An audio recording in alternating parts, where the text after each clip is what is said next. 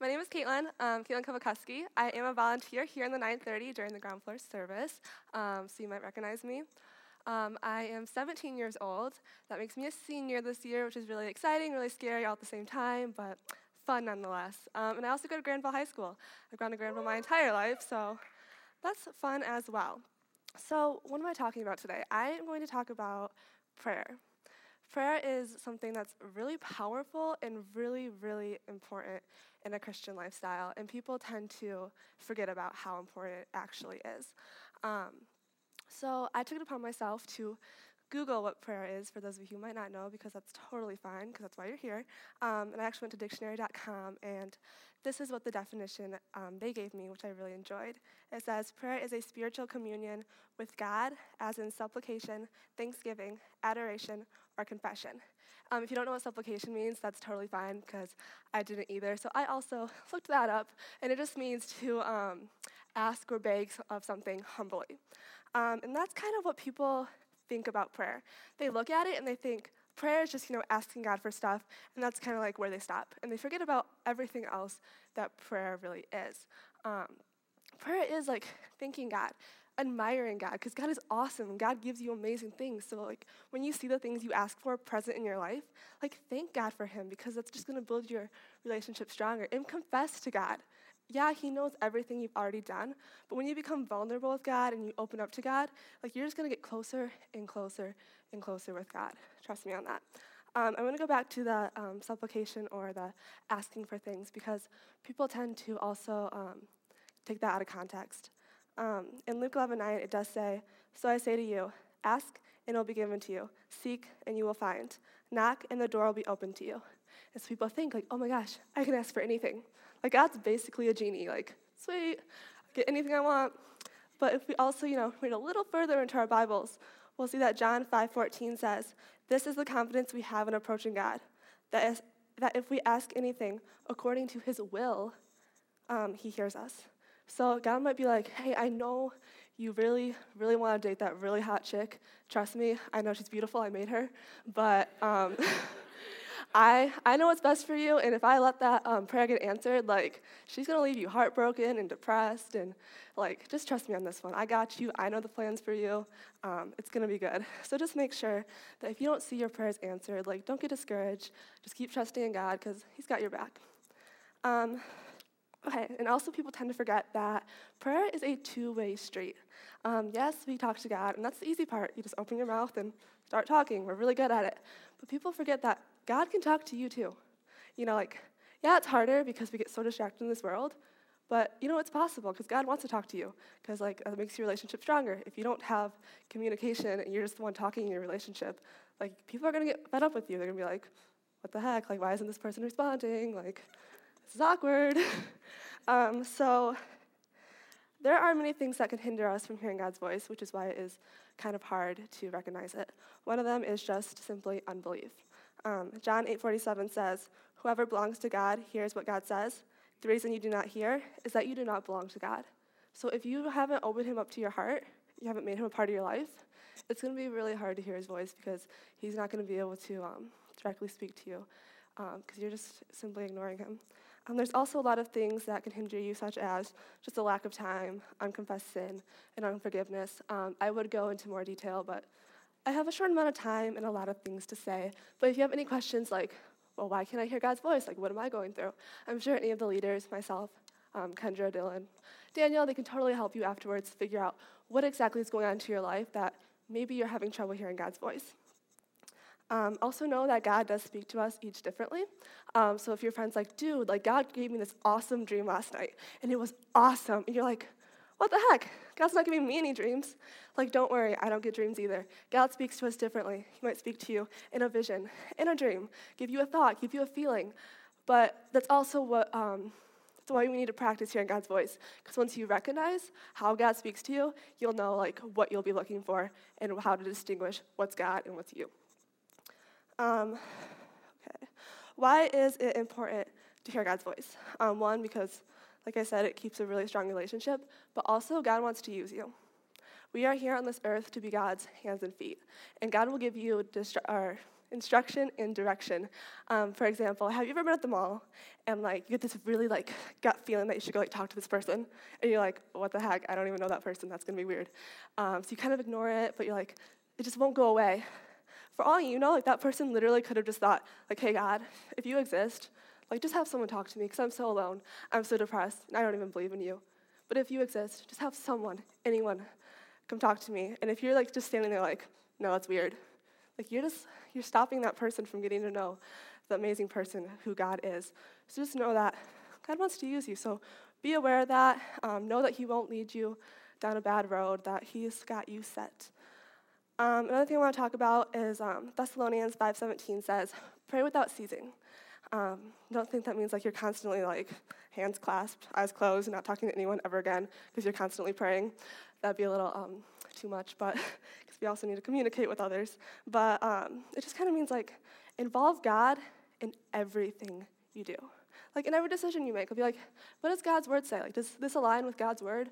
Or like this conversation I'm having with this person, like, is this a godly conversation? Like just involve God. Like, hey God, like what's up? Like, do my thing. Like God's always with you. Just know that. Just involve him in everything you do.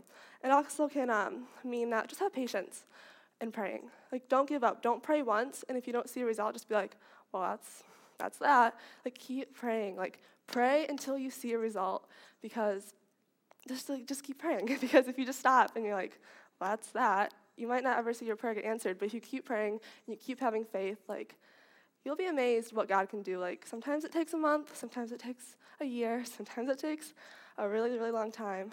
And that's kind of where I'm going to go into next, is I have a little bit of a testimony to share with you guys, a little bit of a story.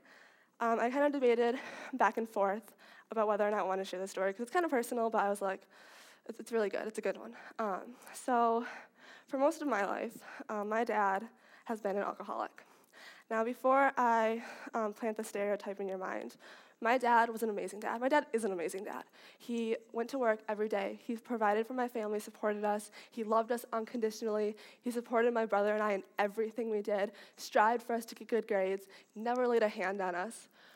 But he would drink when he got stressed, and then that kind of just made him a different person. He was more sarcastic and short-tempered and just kind of on edge, and it led to my parents having lots and lots of fights all the time.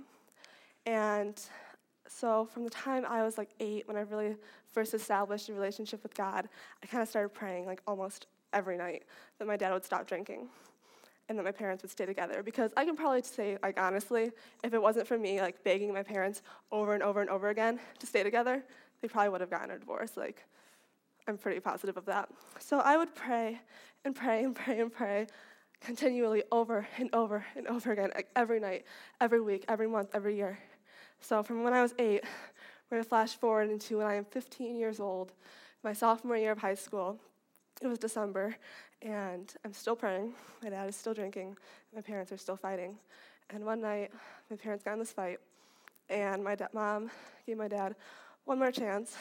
She gave him a million one more chances, but I think this was really the final straw. I could feel it. I was about to give in, just throw the towel in and say, I don't even care anymore, just get a divorce, like I'm sick of this. But I prayed to God, and I was like, God, like, please, like this is it. Please hear my prayer. And all of a sudden, out of nowhere, I got this really weird feeling to write a letter to my dad. And I was like, what? Like, why would I write? Like, that's totally out of, like, I wasn't even thinking about that, and all of a sudden this random idea popped in my mind. But I was like, okay, I'll do it. And I basically just poured out my heart into this letter. Everything I was feeling, what he was doing to my family, how broken he was leaving me, how if my parents got divorced, how hurt I would be. And I just wrote and wrote. Like there was tears on the page. Like I just poured my heart out one night.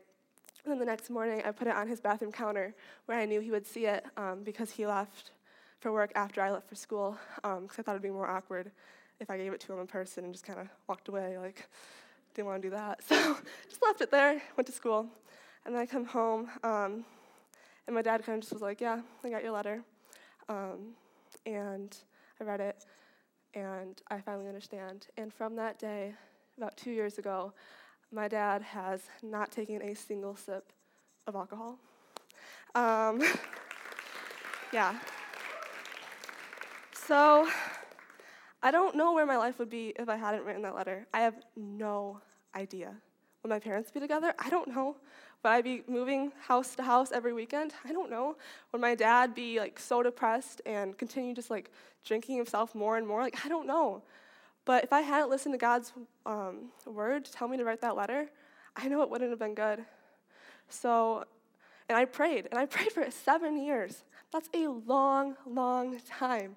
And so while I was writing this testimony this past month, I asked God, I was like, God, I know you love me, and I know that, the Bible says to keep praying, but why did it take so long?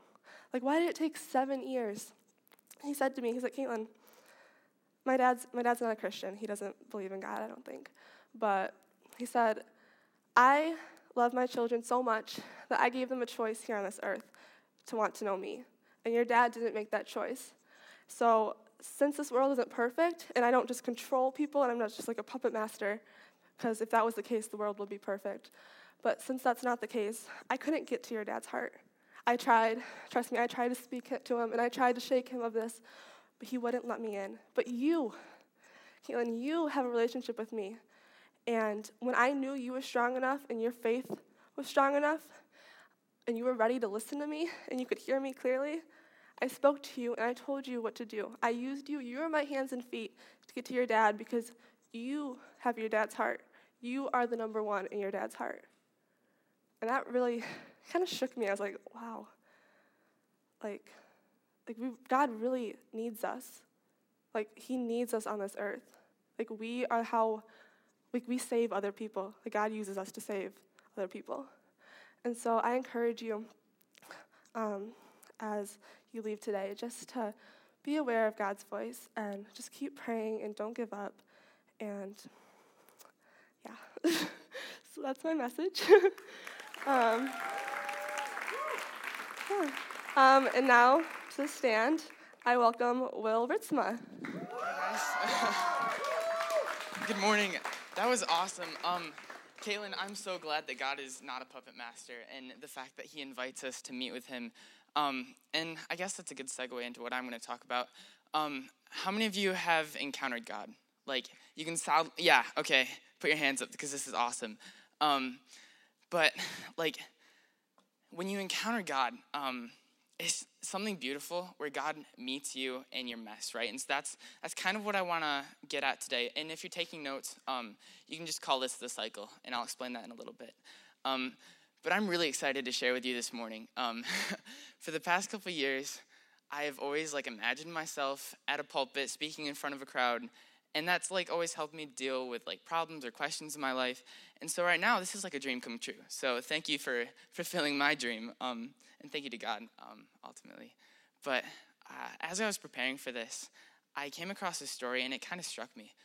It takes place in the Middle East, and the woman in the story, she didn't say her name. And so I'm just going to call her Cassie, because that works. Cassie's family was messed up. Her father died when she was 10 years old, and a ton of unfortunate cultural things happened to her because she lived in the Middle East, and she followed another religion, and just her life was a mess. She was confused. She had started a business when she grew up, and that business fell apart in a war, and so she lost everything. She was mad at God. She was really mad, and her idea of God was that he was some angry father, and he was punishing her, and he was holding her down. And one day she finally she gets so mad at God that she's willing to kill herself. And before she does, she changes her mind, and she's like, God, why are you doing this to me? You're not a fair God. And you're always angry. You hate me, and I don't care anymore. And so she's so broken, and has this terrible idea that God is this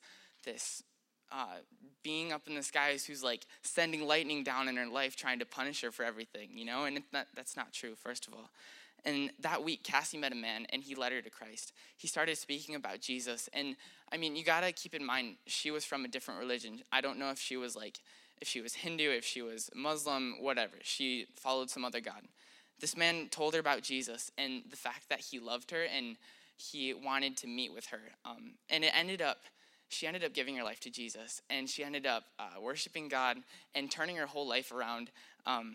And she says, like, all my life, I thought God was angry and mad. And now my heart and mind are open to the true God, the loving God. I was baptized, and now I enjoy my life, walking with my shepherd. His arms are around me because he loves me. Like, what a testimony, right? Like, that is a story about someone where God met them in their situation, their brokenness, their depression, their other religion, their, like, willingness to throw their life at something completely other than God and even throw their life away. And he met them in that situation, and he told them that he loved them. So that's my first point, that the love of God meets us where we are. You don't have to be a special type of person. You don't have to do a certain type of thing. You don't have to have a special anointing on your life for God to meet you. He wants to meet you where you are, and he wants to talk to you in your situation. That's the relationship part of our faith. And personally, for me, I think that's the most amazing thing, that God would want to meet someone like me, someone so broken like me, that he'd want to come down and he'd want to give his son to die on the cross for me, right? So with that, I have another story, and it's in the Bible. It's John 9 if you want to turn there, but I'll read parts of it to you, or I'll just tell you the story because it's really long. But there's this man, and he was born blind. And one day, he meets Jesus on the road, and Jesus is like, well, what do you want from me? And the man's like, I want to see, clearly. And, Jesus is like, okay, I can make that happen because, I'm the Son of God. And so Jesus heals the man. And so well, it doesn't happen right away. He spits in the mud and puts it on the man's eyes, and then the man has to go to this pool, and then he'll be clean and washed, whatever, and then he comes back seeing. But one thing that's important to know is that the man hadn't seen Jesus before his eyes were opened. So he had been blind. Jesus healed him. Jesus had told him to wash. He washes, and then he's healed. So he hadn't seen Jesus, and that's important.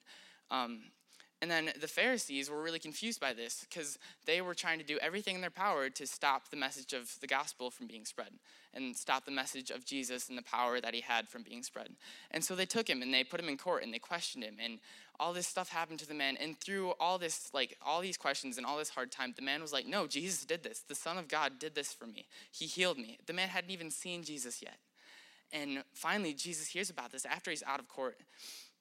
And Jesus walks up and he goes, do you know that the Son of Man did this? Can you throw up that first verse, I think? John 9:6. Is it up there? All right. Yeah, okay. Yeah. Wait, where is this? Yeah.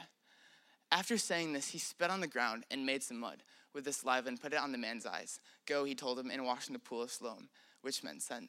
And so the man was washed and came back. Can you put up the next one too then? Jesus had come to this man, and he had asked, do you want to know the Son of God? And he said, who is he? The man hadn't even seen him, right? So he's like, who is he? Yeah, I want to know him. The man answered, who is he, sir? I want to believe in him. You have seen him, Jesus said, and he is speaking to you. Yes, Lord, I believe, the man said, and he worshiped Jesus right there. Then Jesus told him, I entered this world to render judgment, to give sight to the blind, and to show those who think they see that they are blind. And I mean, you could look at this as the fact that Jesus just healed a blind man, right? But that part right there, it's under a chapter called spiritual blindness, and I think that's incredible because Jesus is connecting it to everybody. He's saying that there are people who believe they can see and who think they know the world, but Jesus has come to say, no, you don't. No, you really don't, but in the best way possible. Like, he's come to show you that you can open your eyes and see him, and he wants to open your eyes. And that's my next point. Encountering God opens your eyes and creates a hunger. And that is incredible, right? Because now you're not blind anymore. You're not doing it on your own. You're not walking around blindly, just trying to figure the world out, because God has already made the world reveal itself to you. And it's amazing. Once you encounter God, your eyes are open and you must make a choice to follow God or continue in your own ways. And that is kind of scary because how are you supposed to, we hear that you're supposed to just give your life to Christ and that, it's a one-time thing. You give your life to Christ, you're set for eternity. Well, it's a little more than that. Once your eyes are opened and once you have that truth in your life, you need to continue to pursue it. I want to go to Matthew 7. Do you have that verse too? Yeah. Caitlin already used this verse, so I'll try to point something else out about it. Ask and it will be given to you. Seek and you will find. Knock and the door will be opened. For everyone who asks receives, and the one who seeks finds, and the one who knocks, the door will be open. So that's the whole prayer part of the relationship, and that's the whole conversation between you and God. And then which of you, if your son asks for bread, will give him a stone? Or if he asks for a fish, will give him a snake? If then, though you are evil, know how to give good gifts to your children, how much more will your Father in heaven give good gifts to those who ask? So God blesses those who know that they need him. And that's amazing. And that brings me to my third point, which I was kind of getting at. But we must continue to pursue God. We must. It's not something that you can just half-heartedly I'm just following God here, just doing my thing. No, you have to walk the straight path that follows God, And that's hard. I was talking to Pastor Daniel as I was preparing for this, and he gave me this cool analogy. And he said that following God is kind of like brushing your teeth, right?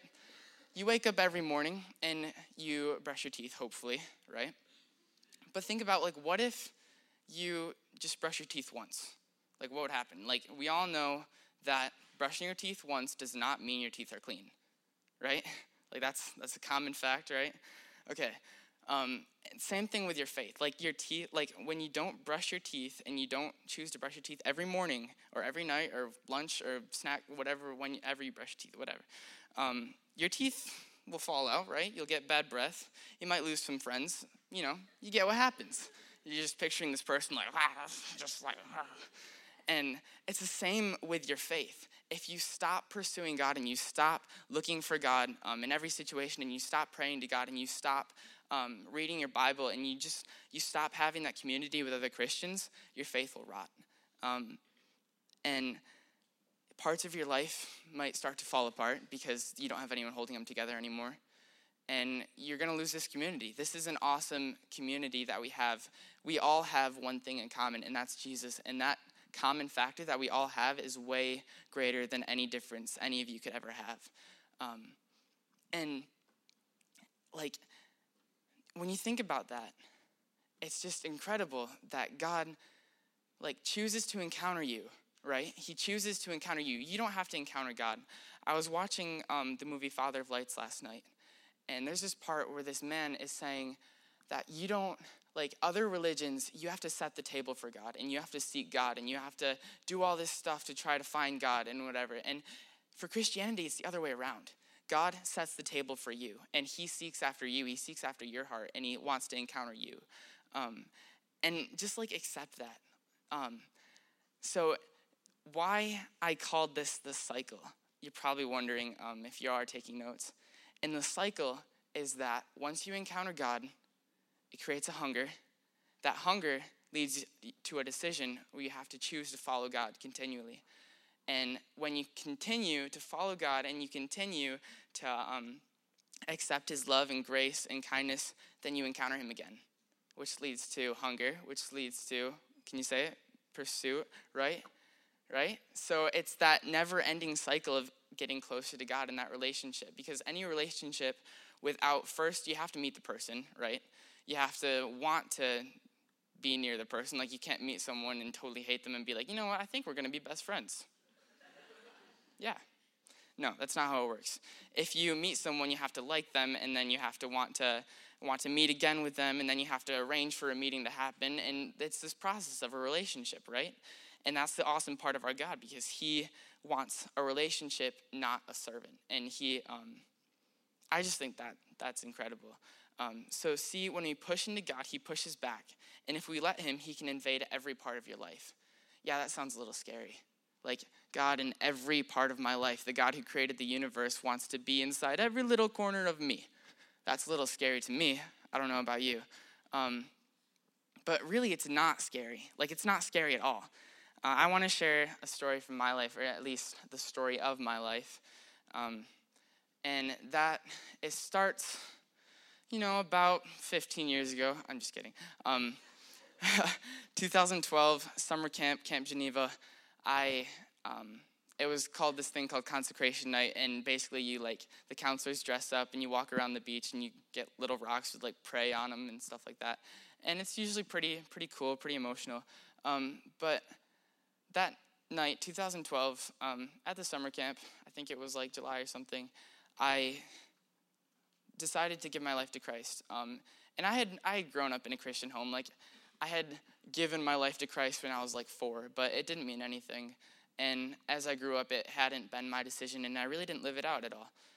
So when I was 12, I decided to give my life to Christ for the first time in my own personal way, And for that, like, I didn't feel anything. Like, I didn't really feel different. Of course, like, I cried because everyone else was crying and whatever, but I didn't get like these warm fuzzies inside, I didn't feel extremely like, wow, I'm on a mountaintop close to God. It was more like, wow, I feel really broken right now because now I'm learning what being fixed means, and I'm learning what being perfect really does mean, and I'm nowhere near that. And it was weird because I had never felt so fixed in the midst of brokenness, and it was incredible and amazing, but on the surface, I couldn't feel anything. And so if you've ever encountered God and you can't say that you felt anything, and if you can't say that like you were totally different afterwards, that's all right. That's what everyone has. I mean, that's what some people have. It might be different. Like Paul encountered God, the blinding light and everything. You know the story. But like, God isn't a feeling. Also in the movie A Father Lights, like it says, you don't have to wait until you feel God. You don't have to wait until you understand the fact that he's there. You just have to go. You have to step out in faith, and then he'll meet you there, right? That's that meeting you in your circumstance. And God is amazing in the fact that he'll tell you that you're broken, but at the same time, he'll tell you that you can be fixed. And it's not like those messages you hear about you're going to hell and you're going to burn and you're going to whatever. That's because, that's a dark side, but that's not God's message, right? God's message is, yeah, you're broken, and yeah, there's no way that you can get to me right now. That's why I'm coming to you. And that's why I'm meeting you where you are. And so if you are here today and you're feeling like, I've never encountered God, or I feel broken, and if you feel like you're lost, or if you feel like you need that, like, that father in your life. Maybe your father was broken, or maybe you have a broken relationship with your father, and so you don't know what a real relationship with a father looks like. I want to give you that opportunity today to meet with him and have him meet you. Don't feel like you're too broken that he can't fix you. Don't feel like you're too deep that his love can't reach, because his love can go anywhere, and his light will shine in every darkness. And yeah, don't be afraid if you don't feel warm, and don't be afraid if you don't like start bawling or whatever, start prophesying right now. But I want everyone to close your eyes. And just in your heart and out loud, just repeat this prayer after me. Oh God, I realize that I'm broken. I want to surrender to you. I invite you into every part of my life. I ask you to move, to work, and to begin changing me from the inside out. In the name of Jesus, my Savior. Amen.